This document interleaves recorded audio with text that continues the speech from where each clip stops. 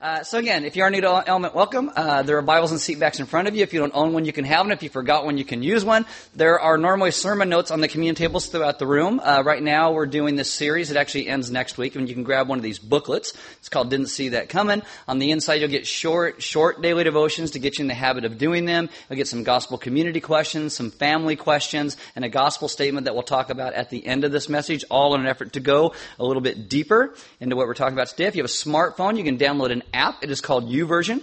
Click on More and then Events in YouVersion. It will come up by GPS in your smartphone. You will get the verses we go through today. You'll get the announcements. You won't get full sermon notes because those are in the booklets, but you will get the gospel statement.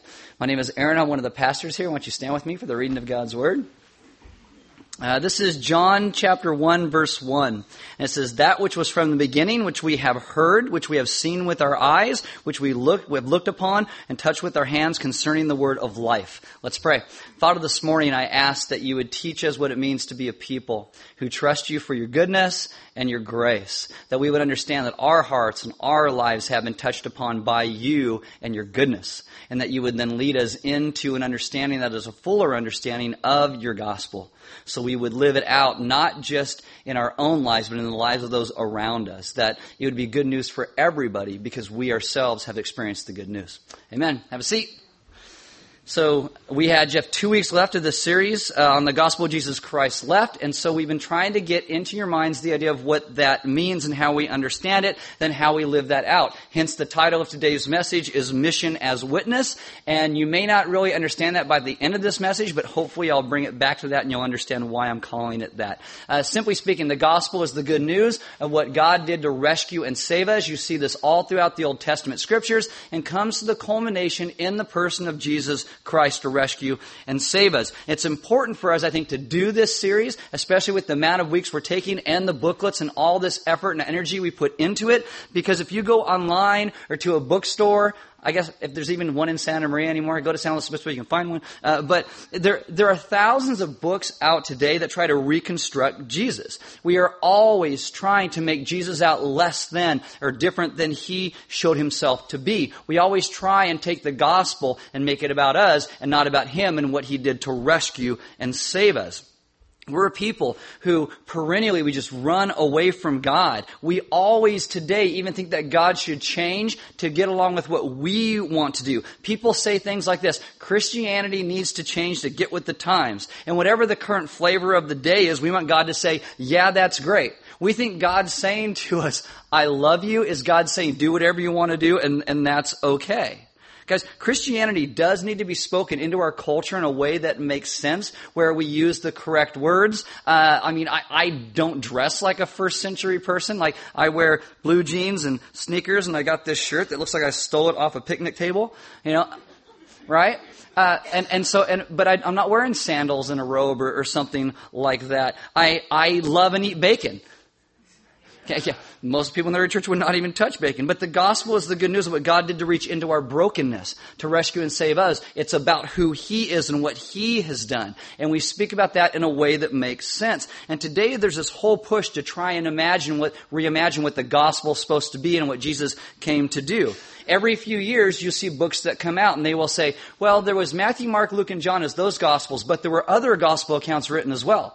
And actually, there were, and there are. But they were rejected by the early church, not because of conspiracy, like Dan Brown liked to say in the Da Vinci Code. They were rejected because they were written hundreds of years after the death and the resurrection of Jesus, and they weren't true to what the gospel accounts actually were. Like there's a thing called the Gospel of Thomas. At the end of the Gospel of Thomas, it says how God is going to save women is by turning them into men. I'm not joking. I'm like, dear God, please no, don't let that happen, because I love my wife and she's much prettier than me and softer than I am, so I like that. Please leave it that way. But there are things like the Gospel of Peter, the Gospel of Mary, the Gospel of Thomas. There's the Apocalypse or the Revelation of Peter, and all these things do not follow standard accounts because, again, they're written hundreds of years later, and they take names of the disciples and apostles and slap them on them to try and get people to accept them. And if you have to lie about who you are writing a book to get people to read it, well, it probably shouldn't be in the Bible. If the first thing is a lie off the bat, let's not put that in the scriptures. And so you have all these other books. And last week when we talked about the resurrection, I showed you how it was a normal thing. Resurrection is always a very powerful and amazing thing, but how Jesus goes about it and proclaims it. He steps into people's normal, average, everyday lives, exactly where they are. He walks with them along the road. They don't even recognize him because he comes up so ordinary, because he steps into our normal circumstance every day. And so some of these other gospel accounts speak of the resurrection in a totally different way. Like in the Gospel of Peter, you have these angels and they come down from heaven and the white is so brilliant, the light is so brilliant white that this whole crowd gathers around, and the angels blow the rock off the tomb and they step inside and they carry Jesus outside. And this is what it says: "And the heads of the two reached to heaven, but the head of him who was led by them overpassed the heavens." And if I was going to write like a resurrection account and make it up, that's what I would do. I would do the Michael Bay Transformers versions. There'd be explosions, boom, there goes the rock off the tomb. And here comes he, but here's Jesus, and his head is like a cone head. Went, oh, past the heavens. It's amazing. Have you seen the resurrection of Jesus? That's what I would do. But the resurrection accounts in the scripture, they're just stepping into normal, everyday life. And Jesus does some amazing things. But it's to show that the idea of the gospel and the fullness of it is meant to be about you and I living normal, average, everyday lives, understanding his salvation, which does make our lives a little bit different, but still in the normal places where we are, so we can speak that into everybody's lives around us. These gospel accounts were rejected because they didn't show the real Jesus. They were written later, and they really had nothing to do with the gospel whatsoever. See, what you have to understand is life in the Roman Empire, it was hard. It was difficult. And Jesus, rather than pulling us out of the world, he leaves us in this world to be on mission as his witnesses, to speak about the goodness of what he has done in his death and his resurrection. Why doesn't God do something dramatic like the Gospel of Peter? Because God wants us to be his witnesses in the world. And we're to speak of the message of the gospel in real ways. Sometimes people say, I struggle with addiction. Why doesn't God just take that struggle away?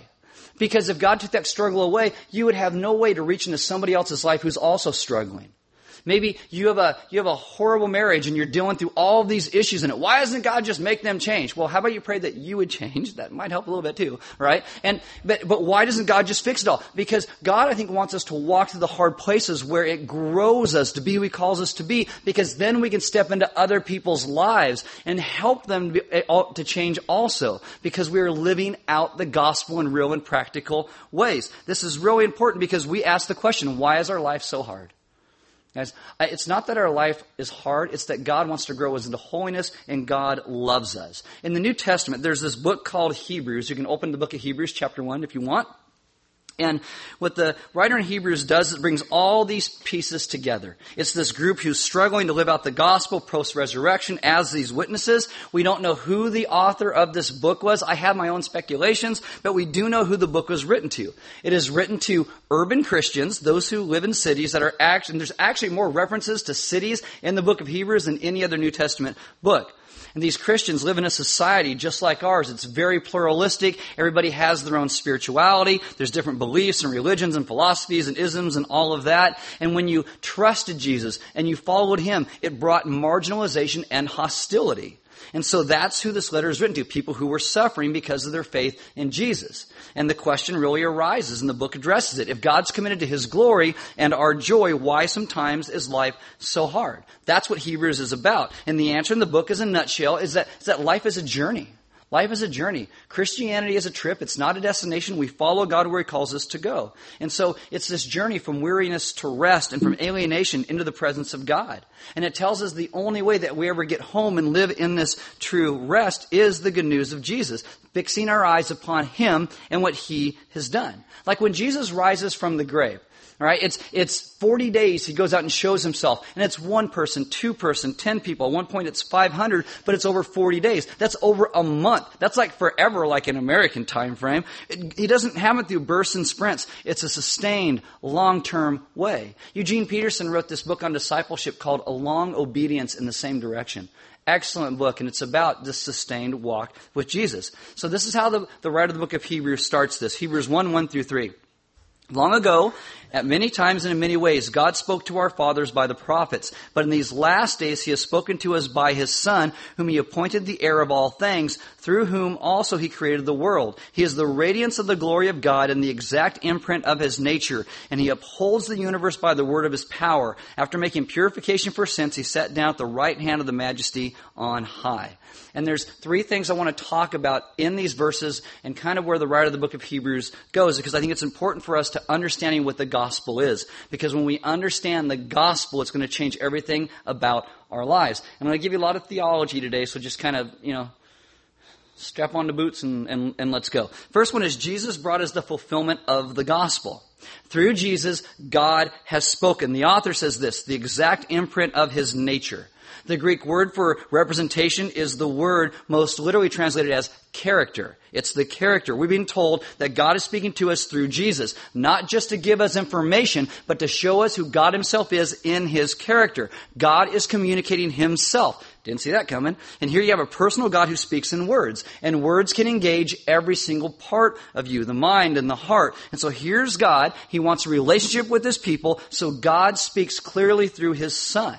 Jesus gives us this fulfillment of the gospel. It says, long ago, at many times and in many ways, God spoke to our fathers by the prophets. This word many ways is this word called polytropos, and it means like piecemeal ways, like different pieces. But in these last days, he has spoken to us by his Son. So in the past, God speaks through the prophets in this piecemeal kind of way, different things. And then the last days, and that would mean from the time the guy wrote to the end of time, from now until the end of time, there's no fuller and no final more expression of God than who Jesus is. There's no ifs, ands, or buts about it. This is it. It is absolute. The person of Jesus, period. You want to know who God is? You look at Jesus. When Tim Keller talks about these words, he says this, there's no intimacy without finality. And the way you would understand that is that it's kind of like a marriage. If you're married, there's a high probability at some point in your life you actually wanted to be married. I'm not talking about today. I'm talking about when you got married, right? Okay. So unless it was a shotgun wedding or something like that, you really want to be married. And so you get married though, and you find out this other person starts to contradict you. And this other person doesn't agree with you and everything, and they cross your will, and they tell you things you don't want to hear, and you don't like it. So what do? Well, you realize at some places you can, talk to the person and negotiate certain things, like in my house, the number of cats. I say 0. She says greater than 0. So whatever. What shows we're going to sit and watch together and which ones, we can watch on our own. But at a certain point, you will realize there are some finalities. There are some things that just aren't going to change. And you have to realize, unless I accept those finalities, I will never have a personal relationship with this person. Because we want intimacy with the person, and the person has a will. And so you have to accept some finalities in that, or else there is no relationship. I mean, it's not like that. There's an old movie called The Stepford Wives. They just turned all their wives into robots. I don't recommend that, okay, because that's not intimacy. This is not Blade Runner 2049. Okay, you can't do that. Okay, and people say this all the time about God, though. They say, "Well, I believe in God and I believe He's a loving God, but I can't accept the idea of a God of justice or judgment. I like some things in the Bible, but don't like other things." If we do not accept what the Bible says about who Jesus is and what God says about who He is, how will God ever contradict us? How? How will God ever cross our will? How does God ever tell us anything we don't want to hear? If we say, "Oh, I don't believe this," or "I don't like that," we're trying to make God into our robot. And that is not a God. That is making God into our own image, not us being in the image of God. If God cannot cross your will, if God has to agree with you, and whatever our modern American mindset says, we don't know the real God. Because the real God will offend us. The real God does cross us. The real God tells us where we are wrong. And the real God will tell us we're going to destroy our lives by not listening and following what He's saying to us. God wants to grow us. And sometimes it's hard because He does contradict us and lead us in ways that we don't understand. And yet we must be a people who trust Him because Jesus is the fulfillment of the gospel. He is the final word, so we trust where He leads us. Guys, I got to tell you, there are many things in my life where God's like, "I don't like that, don't do that." And His Spirit convicts me and I'm like, no, I need to do it anyway. And God's like, "You're going to destroy your life." And I'm like, "No, I'm not." And then I go over a cliff and it's all a big mess. And God's like, "Love you. Come on back in. I love you." Because He's like, "I told you, don't do that thing." And guys, God doesn't adjust to us. We adjust to Him. And unless we accept there are some hard edges of God's will, of what God's word actually is, unless we accept the things that God actually says, sometimes that we don't like them, if we don't accept that, we'll never have a personal, intimate relationship with Him. Jesus is the fulfillment of the gospel. It's why we trust Him. We believe and accept it. And then, when we understand that, we understand Jesus is the final word on the gospel. He's the fulfillment and the final word of all that it is. And again, Hebrews 1:3, this is what commentators like to call nosebleed Christology. Okay, that means it's a very high and lofty view of who Jesus is. He is the radiance of the glory of God and the exact imprint of His nature, and He upholds the universe by the word of His power. In the Old Testament, when you first see the story of redemption, it's Moses going and leading these people out of slavery and bondage in Egypt and bringing them out. When this happens, when they get outside of Egypt, a fiery cloud comes down by day and a pillar of fire by night. Jewish tradition holds that it looked very much like a human figure. And at nighttime, again, it's this pillar of fire. In the daytime, it's brighter, so it looks like a fiery cloud. At one point, the Egyptians are chasing down the Israelites, and God, as this fiery cloud, steps in between them and stops them. This cloud will lead them to a place called Mount Sinai, and will come down on this mountain. There's thunder and lightning. No one can even touch the mountain at that point, or they will die. Years later, when the first temple, it is dedicated, what happens is God's glory in the form of this fiery cloud comes in and it fills the temple. And anybody who's near it gets knocked over and gets knocked back. They fall to the ground because the cloud is the glory of God. It's in a form they can see. It expresses His brilliance and His beauty and His infiniteness. And yet, in Hebrews chapter 1, you're being told that the ultimate way in which God expresses Himself, in which He appears, is Jesus. Jesus is God in human form, but it's still the glory of God, the exact imprint of His nature, the ultimate form in which God appears. There has been nothing greater than the appearance of Jesus. The Apostle Paul says in 2 Corinthians 3:14 through 18, talking about understanding the people looking at the Old Testament and not believing in Jesus, he says, "But their minds were hardened, for this day when they read the Old Covenant," that's the law, "the same veil remains unlifted, because only through Christ is it taken away." They're looking at the piecemeal, not the fulfillment. Yes, to this day, whenever Moses is read, a veil lies over their hearts. But when one turns to the Lord, the veil is removed. Now the Lord is the Spirit, and where the Spirit of the Lord is, there is freedom. And we all, with unveiled face, beholding the glory of the Lord, are being transformed into the same image from one degree of glory to another. For this comes from the Lord, who is the Spirit. Let me try and explain this. Have you ever met or been with somebody who's so far beyond you in something? Like, I play guitar. Every once in a while, I will sit down with somebody who plays guitar so much better than me. There's a guy who owns a guitar shop in Rio Grande called Lightning Joe. Lightning Joe is a great guitar player. And he knows me, and we'll talk sometimes. And he'll be, "Here, play this." And I'll be like, "No." No, because I feel awkward playing it because he's so good. Maybe you go out to dinner with someone who has all the etiquette, right? And they know what to do with all the silverware that sits in front of you. You're like, "I got a fork." It's maybe and you're like, "I don't know," or maybe you got like $50 in the bank and you sit down with someone who's a multimillionaire and talk about money and stuff because they're so far beyond you. I have some friends in my life who are always kind and generous, and they never say a disparaging word about anybody. And when I'm around them, it makes me want to be better. It makes me not want to be like I am most of the time in my life. And Paul is saying, when we understand the glory of God and the veil is taken away, we should be so humbled that we begin to change because we trust who God is and what He is doing. The glory of God is like that, but so much more. It's like you can't gaze into the sun without it burning your retinas off. How do we get to look at this fiery pillar that knocked people to the ground and people died when they touched the mountain? How do we? Jesus.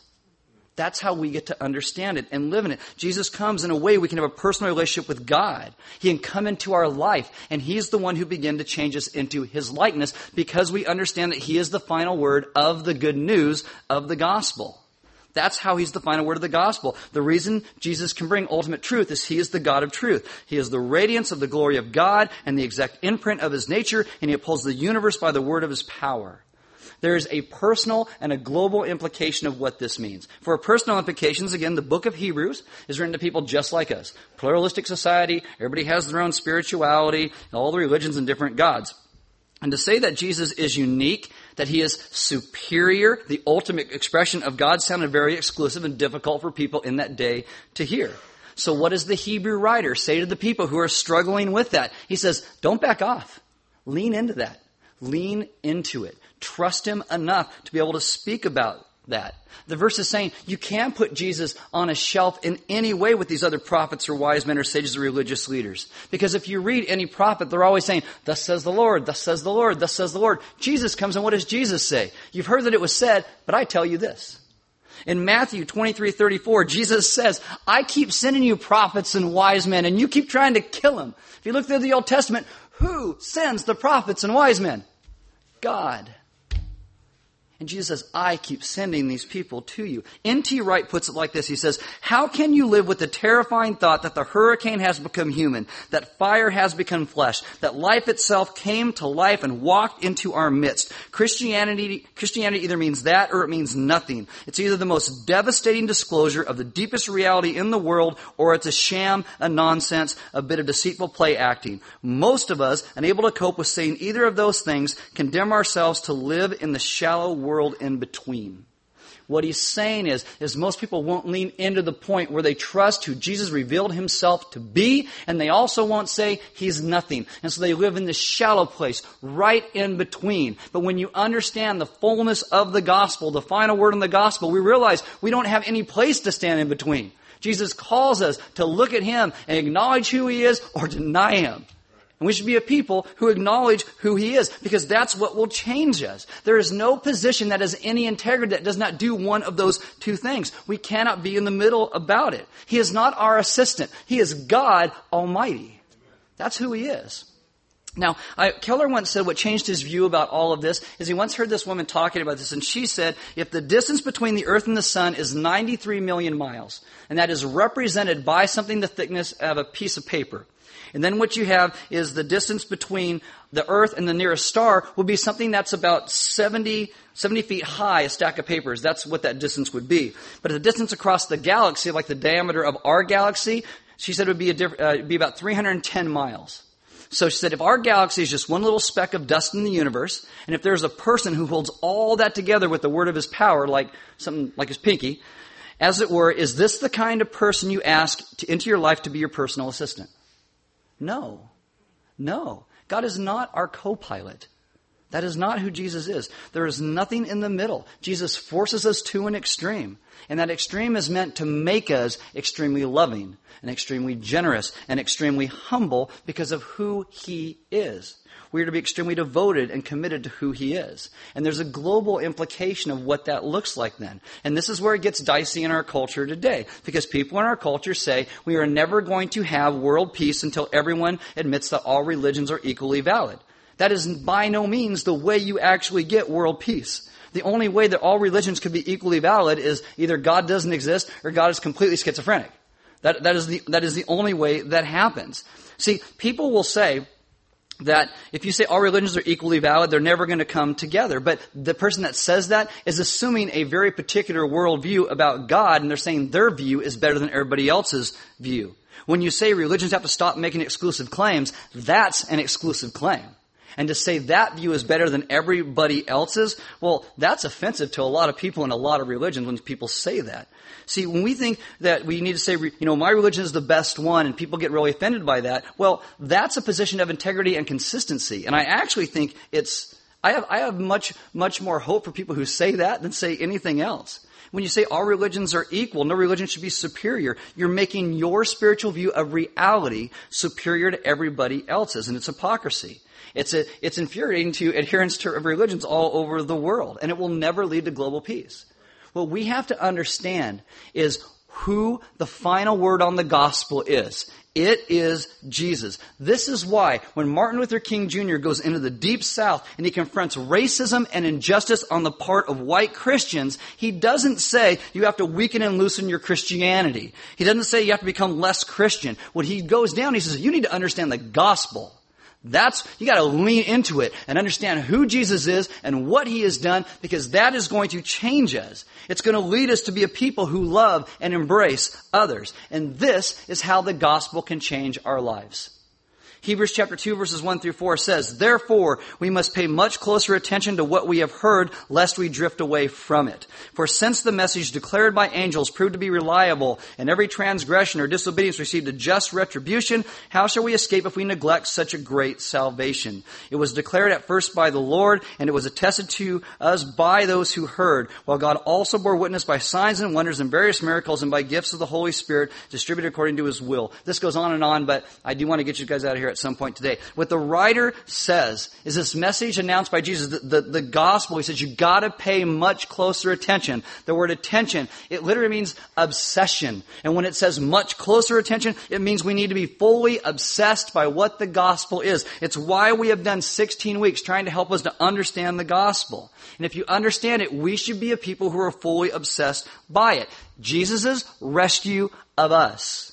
Not us climbing the ladder, not us going on a vision quest. It's Jesus' rescue of us. We don't move on and say, "Oh, well, I've got it. I understand the gospel. That's what Jesus did," and then move on. We must always come back to the gospel. Always back to the gospel. Because if we don't come back to the gospel, he says we will drift.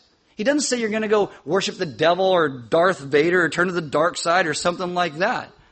It says you'll drift. Why? Because we start to forget what the gospel is. God's rescue of us. And we forget what the gospel is. We get so easily offended with everybody else around us. Because they're not giving us what's due us. You need to respect me and honor me. And then we get so mad. How did it feel when somebody cuts you off in traffic? Like, oh, right? Because it's all about us. We forget what the gospel is. We must always go back to the gospel or we will drift. It talks about this message spoken by angels. That's referring to the Old Testament. The message spoken by angels is this law from Mount Sinai. And it's what it's saying is if they didn't follow and look at the law of Mount Sinai, it brought devastating consequences into their lives. How much more the complete and full salvation that Jesus has shown to us? Because Jesus is just not another prophet. He's the final word. He is God himself come to us. What we have now is not piecemeal. What we have is a complete salvation. Because Jesus doesn't come and tell us how to find God. Jesus is God who has come to find us. Because we were lost and we were broken. It all centers on Him. And this is why when we talk about the good news of the gospel, according to the Bible, that we are saved by grace. It is all grace. It is God come to us. We are not saved by what we do, not by obeying the law. We are saved by the fulfillment of the law who is in the person of Jesus and what He did on the cross and the resurrection. That is the final understanding of the gospel. Let me give you your gospel statement for this week. It's shorter. This is it. The gospel is the good news that Jesus came as God in the flesh to proclaim the final word of grace and truth to all the world. That salvation is found in Him and Him alone. Now that's a shorter gospel statement today, so I haven't had you repeat it in the last few weeks, but I think you can this week. I have faith in you. You'll be okay. Ready? 3, 2, 1. The gospel.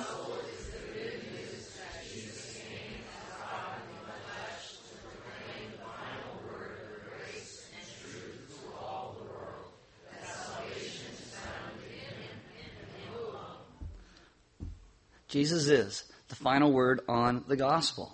Because in olden days, not like when I was born, but like way before that, they used to seal an envelope with a wax seal. And the wax seal, actually that comes from the Greek word for character. You'd snap your character into the envelope. And the only way you do this, you have to heat the wax to get it to melt, and then you could put the stamp into it.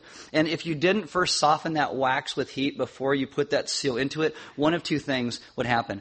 Number one, there would only be either a superficial impression, so it makes an impression on the surface, but it doesn't actually shape the wax. Like when you fall asleep on a pillow and it kind of creases your face and you get up and it's still there for about 15 minutes and kind of goes away. The older you get, the longer that takes to go away, by the way. Or what would happen is you would break the wax because it wasn't softened when you stamped it. And so this old preacher, and he once said, if you try to get the glory of God into your life by obeying the law, only two things can happen. Number one, you succeed. And you will get very proud because you'll be a very good person, but it's all superficial. Or the other thing is that it will break you in half because you'll feel like a failure because you can never measure up to the law. See, the gospel teaches that something has to change in our hearts. Something has to melt us. What melts us is the good news of what Jesus has done, what He did on the cross and the resurrection. We're supposed to be melted daily by God's good news of what He has done, what He did on the cross to rescue and save us. That is what melts us so that we can have a relationship with God again. As in some ways, God actually did adjust to us so we can have a relationship with us. And what he calls us to is to surrender to him and follow his word and follow his will. He's not asking us anything even close to what he gave up to rescue and save us. This means we need to be a people who learn to obsess on God's grace, to obsess on the love of God. Because when we do that, it'll begin to change us on the inside. I mean, when we talk about communion every week, it is this idea of God's rescue of us. When we are people who break that cracker or dip it in the wine or the grape juice, because it's meant to remind us of what God did to rescue and save us. The final word on the gospel is Jesus. There's not more to be done. What we do is we trust what he has done. And when we go back and understand the good news of that, like someone even said to me this morning, they're talking about something and they said, oh, I know God forgives me. I just can't forgive myself. And I'm thinking, if God forgives you, are you bigger or greater than the final word on the gospel? No, you're not. So we don't get to run around and say, well, I just can't forgive myself. Because if Jesus forgave you, you're forgiven. The final word on the gospel changes everything. And so I would invite you this morning to break that cracker like Christ's body is broken for us and dip it in the wine of the grape juice. As you remember that he is the final word, to go back and understand and think about the gospel and all the implications of the good news of what God has done to rescue us. The band's going to come up. Oh, may just do a 180, sorry. The band's going to come up and I'm going to take this mic with me like Steven Tyler. What?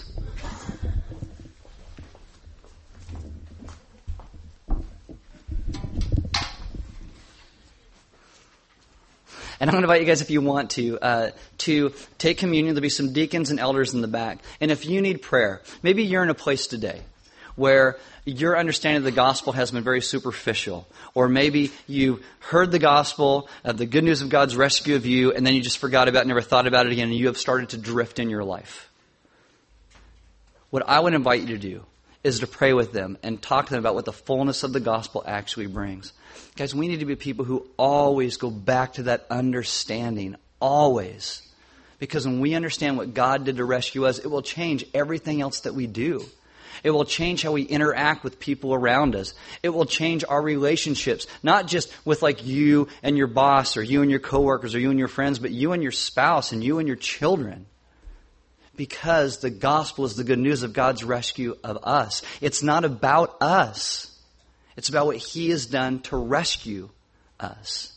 So we have our focus where it's supposed to be. And people love to pray with you about that. There's offering boxes next to every single door. We give because God gave so much to us. We do not pass a plate. Just like prayer and just like communion, it's a response. So you actually have to get up and do that. There's food outside. I invite you to grab something to eat. Maybe ask one another some questions about, the understanding of the gospel and maybe how that has changed how you've interacted with somebody around you. Or maybe if you had a better understanding of the gospel, it might have changed how you interacted with somebody around you in a better way. And then maybe, start to talk to one another and pray for one another that you would come back to that central understanding of who Jesus is as the final word on the gospel. Because our great God has come to rescue us.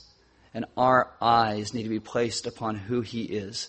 Because that is the only way we will ever live in true and new and real life. Is by God's gracious goodness to us and our eyes where they need to be. Let's pray. Father, this morning, I ask that you would continue to remind us of your grace. Father, I know in my own life, I am someone who can get so distracted and drift because I don't always remember and think about the good news of what you've done to rescue me. So often in my life, the final word on my circumstance tends to be me and not you. And so today, I ask you to work in me and everyone else in this room who I'm pretty sure ends up in the same place. That you would move our hearts and our minds back to understanding the good news of the final word on the gospel is Jesus. And that we would trust you. That we'd understand that when your Spirit comes into our lives, it brings us to a place of freedom to live out that grace in new and real ways. That we would understand that you have come and you are the one who sets us free. And when you say we are free indeed.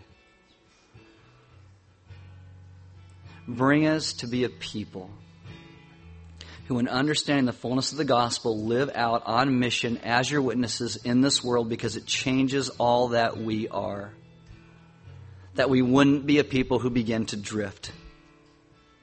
We would be a people who always trust you and remember what you have done and walk in your ways, because you are good and you are the final word on good news. We ask this in your Son's good name. Amen.